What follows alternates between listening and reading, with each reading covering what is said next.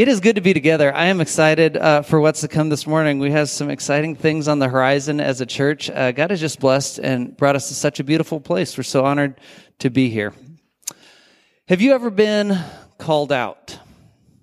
It doesn't feel good. Have you ever been called out by someone?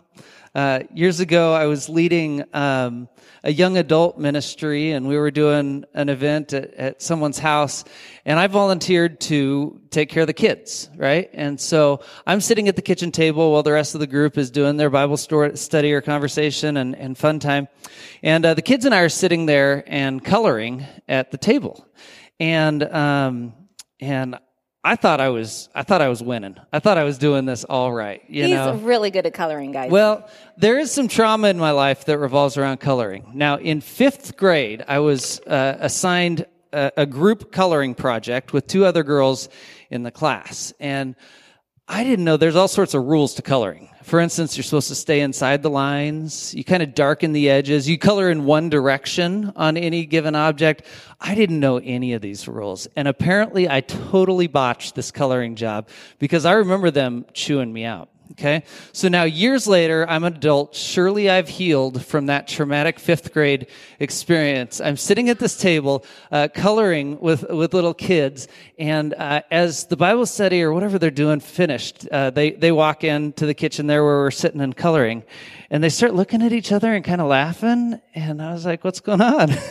And they said, you colored all of those crayons the wrong color. And I said, no, I was really careful about this. Because you were coloring a picture of like paint tubs. A box of crayons was the picture, and I was coloring it, the red one red and the green one green, and I was pretty sure I had done this exactly right. They come in and they start laughing at me, and I got defensive at first. Remember the PTSD I experienced from my 5th grade experience. Well, as it turns out, though I had shaded it properly and I'd done a really nice job, I had not recovered from the color blindness, that I also had as a 5th grade colorer. So they gave me I felt so defensive. Like, I don't know why in that moment. It's the trauma from my past. You'd worked so hard. You were trying so hard. Like, this time I'm going to nail the colors. I thought I had done it. Yeah. Despite our best efforts, sometimes we fall short. Sometimes we don't do things right. Today we continue in the life of Moses, a series in the life of Moses, and we explore a moment in which he's called out, and for good reason. So we've been in Moses for a few months now. We've been in the book of Exodus, and God has called a very reluctant Moses out of a burning bush and say, hey, Moses, I want you to go to Egypt, and I want you to lead my people out of slavery. And Moses at first is very reluctant. I'm really not sure I'm the right guy for this, God. But God convinces him, sends his brother Aaron with him. And he goes to Egypt. And we've read the stories, the difficulties that they had in communicating with Pharaoh. And Pharaoh over and over said no, then said yes, and then said no again. But God worked powerfully through Moses and through Aaron to demonstrate his power over all the gods of Egypt, including Pharaoh, who was considered a god. And so the Israelites came out of slavery, came out of Egypt and began traveling in the desert, and they encountered some big things. The army came after them, and God miraculously led them through the Red Sea, protecting them. They were traveling in the wilderness. They ran out of water. They ran out of food. And God again shows up over and over and provides for the Israelites. And so now where we're at in Exodus 18, the Israelites are camped. And it's one of their last stop before they reach Mount Sinai, before their big encounter with God, where God gives them a bunch of instructions.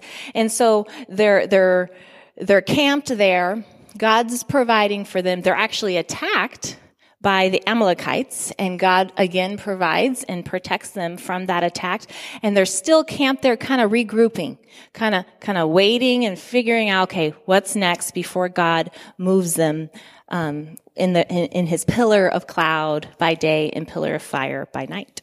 So Moses' wife, Zipporah, has traveled back to visit with her father, who lives in a nearby region while they're camped out in this place. And now as she returns, her father, Moses' father-in-law, comes along with her. So our text today begins in Exodus chapter 18, starting in verse 7. So Moses went out to meet his father-in-law and bowed down and kissed him. They greeted each other and then went into the tent. Moses told his father-in-law about everything the Lord had done to Pharaoh and the Egyptians for Israel's sake, and all about the hardships they had met along the way and how the Lord had saved them. Jethro was delighted to hear about all the good things that the Lord had done for Israel in rescuing them from the hands of the Egyptians. And he said, "Praise be to the Lord, who rescued you from the hands of the Egyptians and of Pharaoh, and who rescued the people from the hand of the Egyptians. Now I know that the Lord is greater than all the other gods, for he did this to those who had treated Israel arrogantly." Then Jethro, Moses' father-in-law, brought a burnt offering and other sacrifices to God. And Aaron came with all the elders of Israel to eat a meal with Moses' father-in-law in the presence of the Lord. All right. So Moses' father-in-law, a man named Jethro, is a priest. Now, we don't know too much about this man Jethro, except that in this region, a number of different gods were worshipped, and so he was likely a priest that led people in worship of one of those gods. In this text, I find it a little bit curious, reflecting on Moses and his experience with the gods of Egypt and whatever god Jethro is a priest of. Keep in mind, as Moses begins to lead the people out of Egypt, he is 80 years old. The first 40 years of his life, he lived in Egypt, in an Egyptian household, in fact, the Pharaoh's household, where all sorts of gods were worshipped in Egypt. After that, he moved for 40 years into the desert region of Midian, and married the daughter of a priest of another god and religion for 80 years of his life. Now, as an Israelite child, he likely knew of the God of the Israelites, but I find it curious how much experience had Moses had with the God of Egypt or the God of Israel prior to having encountered God at that burning bush. And now we find this moment when this priest of Midian, his father-in-law, comes to Moses and is going to begin to correct him. And Moses, first of all, tells his father-in-law, here are all the things that God has done. Here's how we've seen God work. And Jethro, his response is, wow, now I know that Yahweh, the God of Israel, is greater than all the other gods. And so he comes to believe in Yahweh, the God of Israel. He comes to believe in God and worships God. He offers sacrifices to God, which was part of how they worshiped God at that time.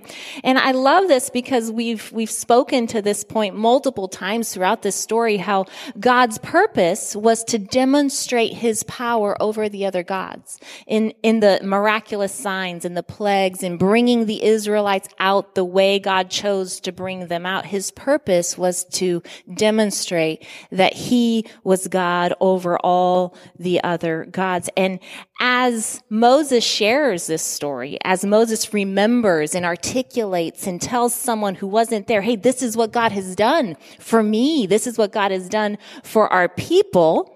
What's the result of that?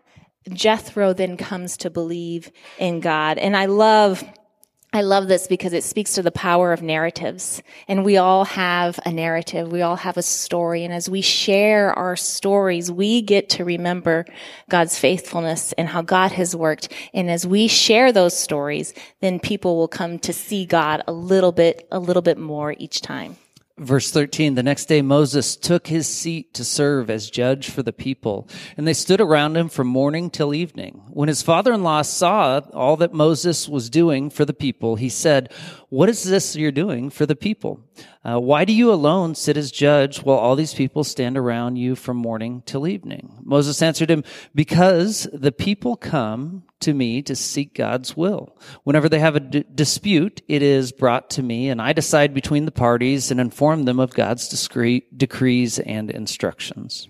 So Moses, as they're regrouping here, he's serving as judge. And his father-in-law sees this. The whole day, he's resolving disputes. There's a huge line. And at the end of the day, there's still a huge line.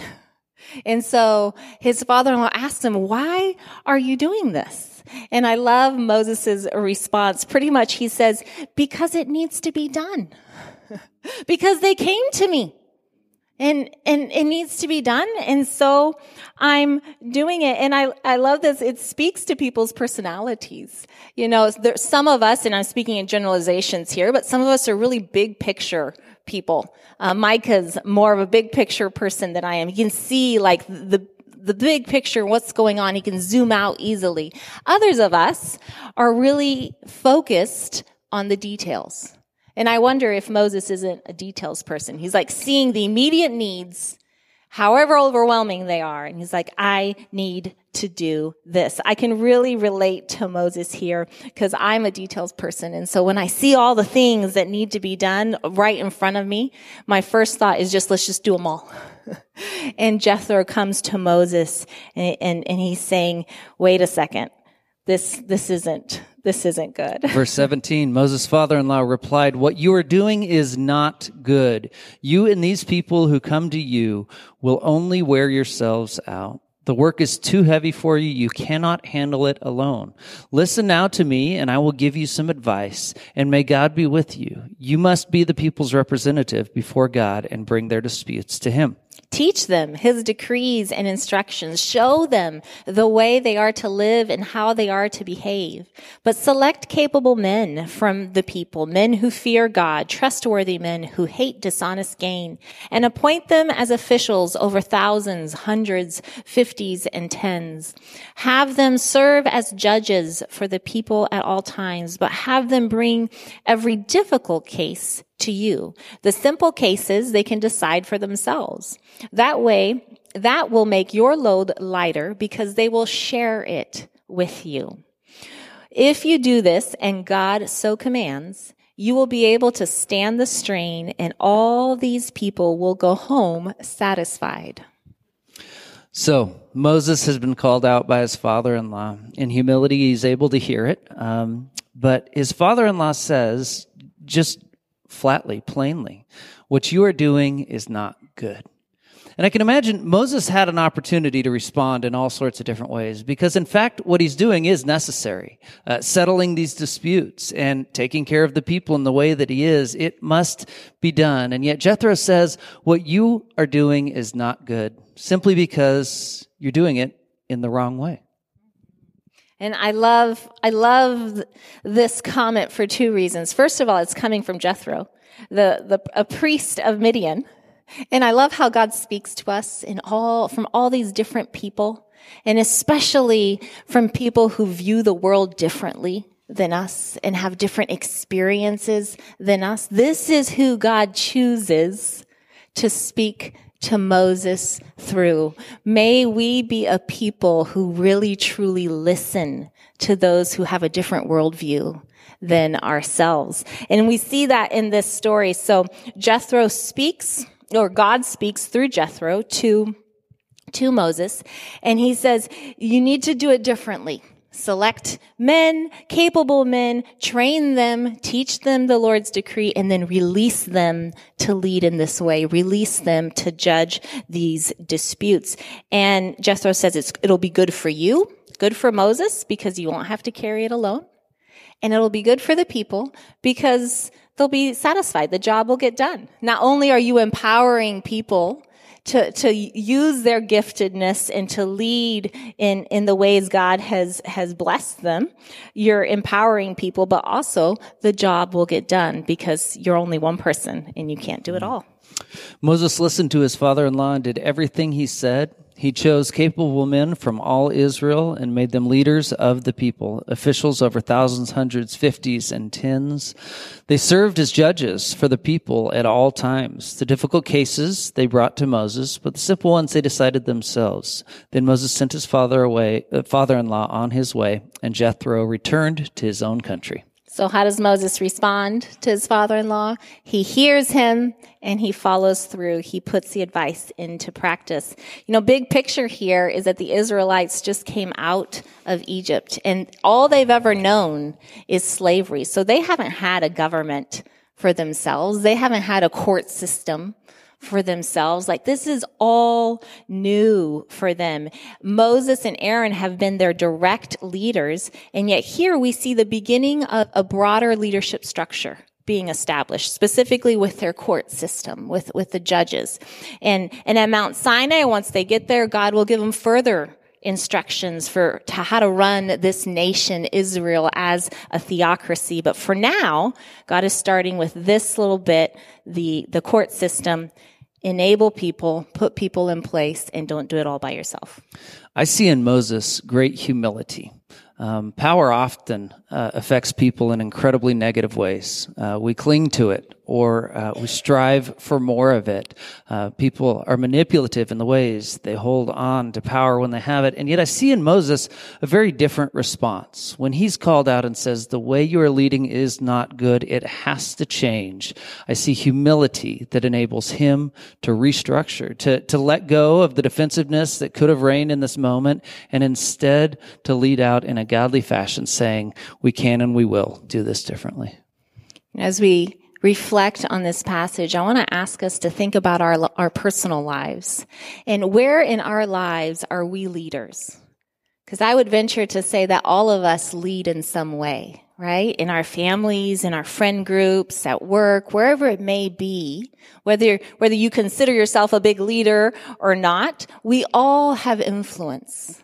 We all lead in some way. So I'd like to ask you to think about the areas in your life that you lead and how this story might apply to that.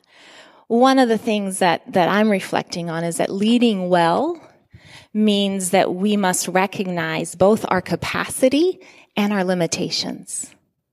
Like, what has God gifted me with? What abilities and talents and resources has God gifted me with that I can lead with, that I can lead out of, that I can use in my leadership? And also, what are my limitations? Because we are all human and we can't do it all. So what is mine to do and what is not mine to do? And sometimes we have, or I should say, I'll speak for myself, I have an overinflated sense of self, and it doesn't come across quite as arrogance. It just comes across as this burden, I have to do it all or it won't get done. Like, I'm indispensable. And reality is no, not so much. That God had gifted me and given me the abilities and capacity to do some things, but not all things. And that's why we live in community. So I want to invite us to reflect, how is God inviting me to lead and live within my capacities and within my limitations? What has God invited me to do and be? What is God inviting me to relinquish and to let others?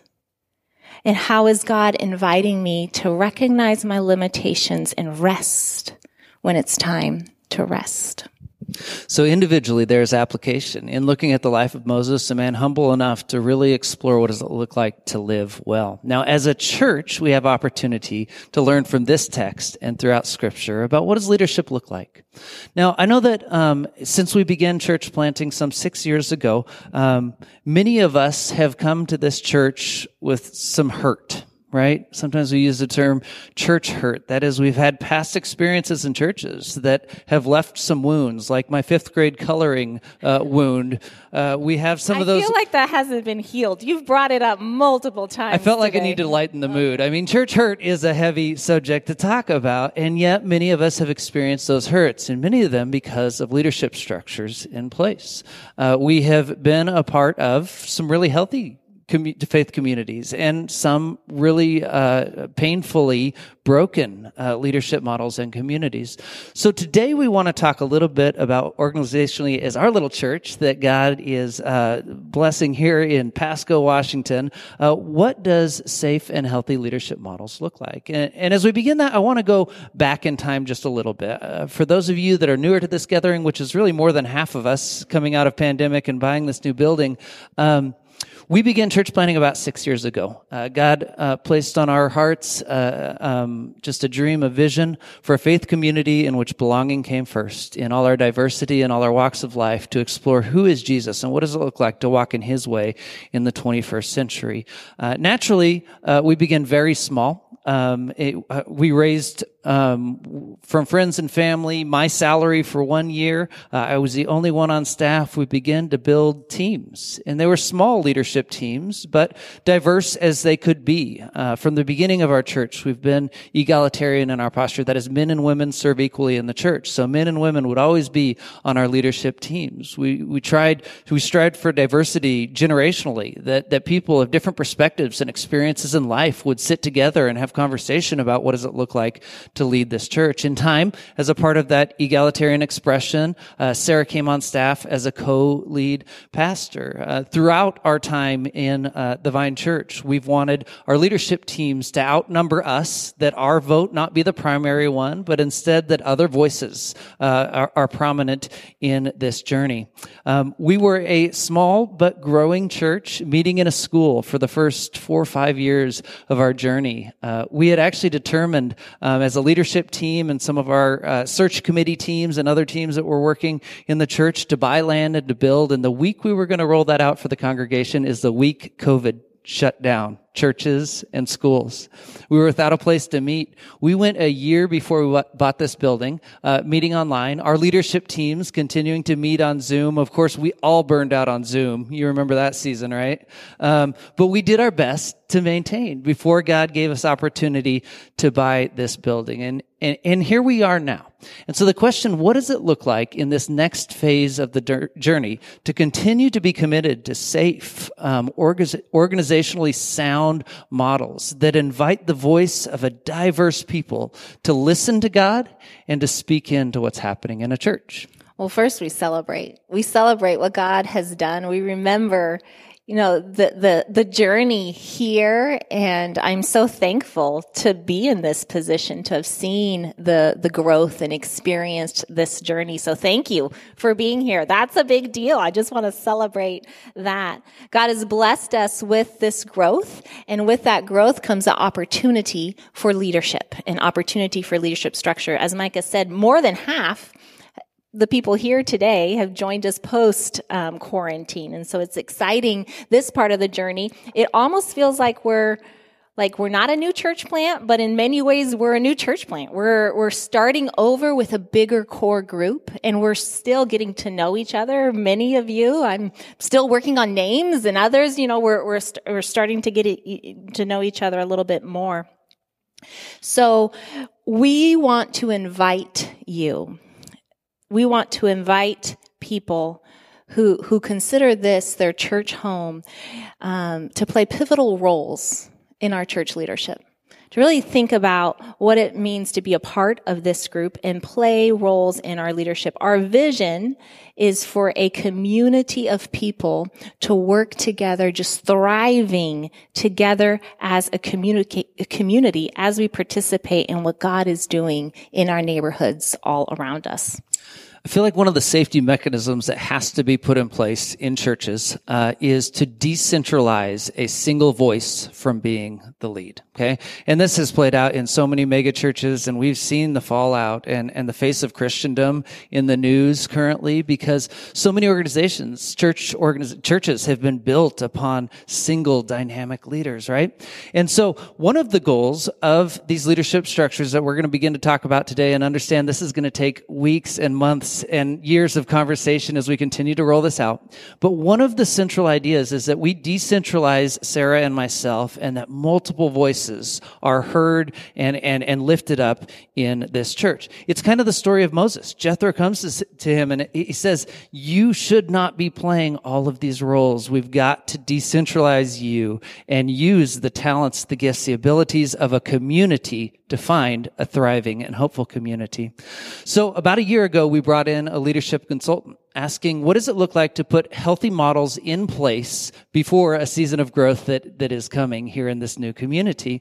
We brought in a leadership consultant and we analyzed organizational strengths and weaknesses, and we begin to dream about what could leadership models look like. We begin to envision a new sort of leadership model that is not unique to our church, but we are incredibly excited to be engaging. So after this year of these conversations with this leadership consultant and processing with our current leadership team, we are excited today to roll out our new leadership structure that will allow us to grow, that will be able to increase our capacity in what we can do here in this community.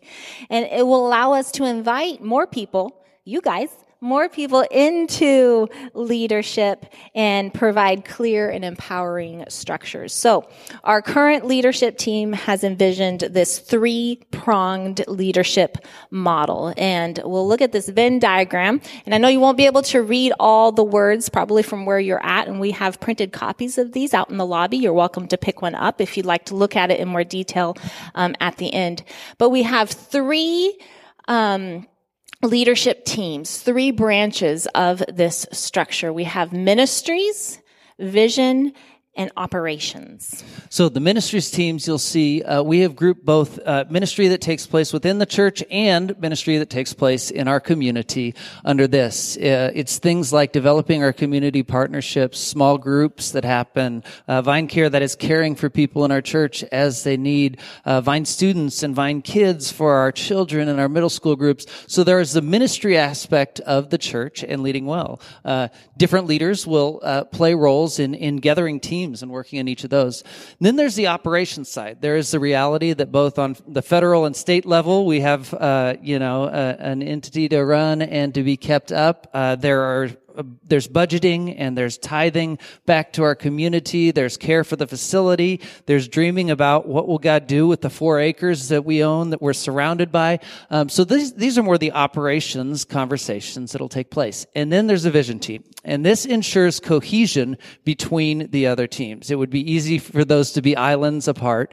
But the vision team both enables and participates in the activities of the ministries and operations team to ensure a cohesive nature, and is also the central place in which we dream and pray about and seek vision for. What is the big picture? What is God leading us towards? What kind of ministries are we adding? How are we growing and developing? What happens next with our facilities to enable the things that the ministries are doing to function well? And as I look at this, and as I look at the ministries and the operations teams listed, I recognize that the only reason we're able to put this up here and dream about this is because God has already brought to us such amazing leaders who are already doing so much of this. So many of you have stepped up and gotten involved, and I just want to recognize you right now and say thank you for how you have just jumped right in. Some of you, in fact, have, just joined us in the last few months. And so I want to say thank you to Kevin and Steve for the working on the community garden. That has been amazing this year. Jamie, who's done the hospitality and the events. That has been amazing. Sue, Sue, who's just now next week starting off nursery for the first time. Ethel, who's said, yes, I want to be a part of Vine Care. I want to take care of people. I want to say thank you to Amy, who's jumped right in with the Vine kids and done a phenomenal job. Erica and Micah, who've worked with the youth group, Vine students. Sally, who's now doing worship. And Craig, who's done finances, and that's a thankless job. Like, he's led that team, and that's been so good. So thank you for the people who are leaning in and who have helped so much in these areas. So while many people have been involved in many ways, we believe this next step in this next development in our leadership processes is going to enable on-ramps for new people to be involved in new ways to create healthier structure and a healthier church and organization.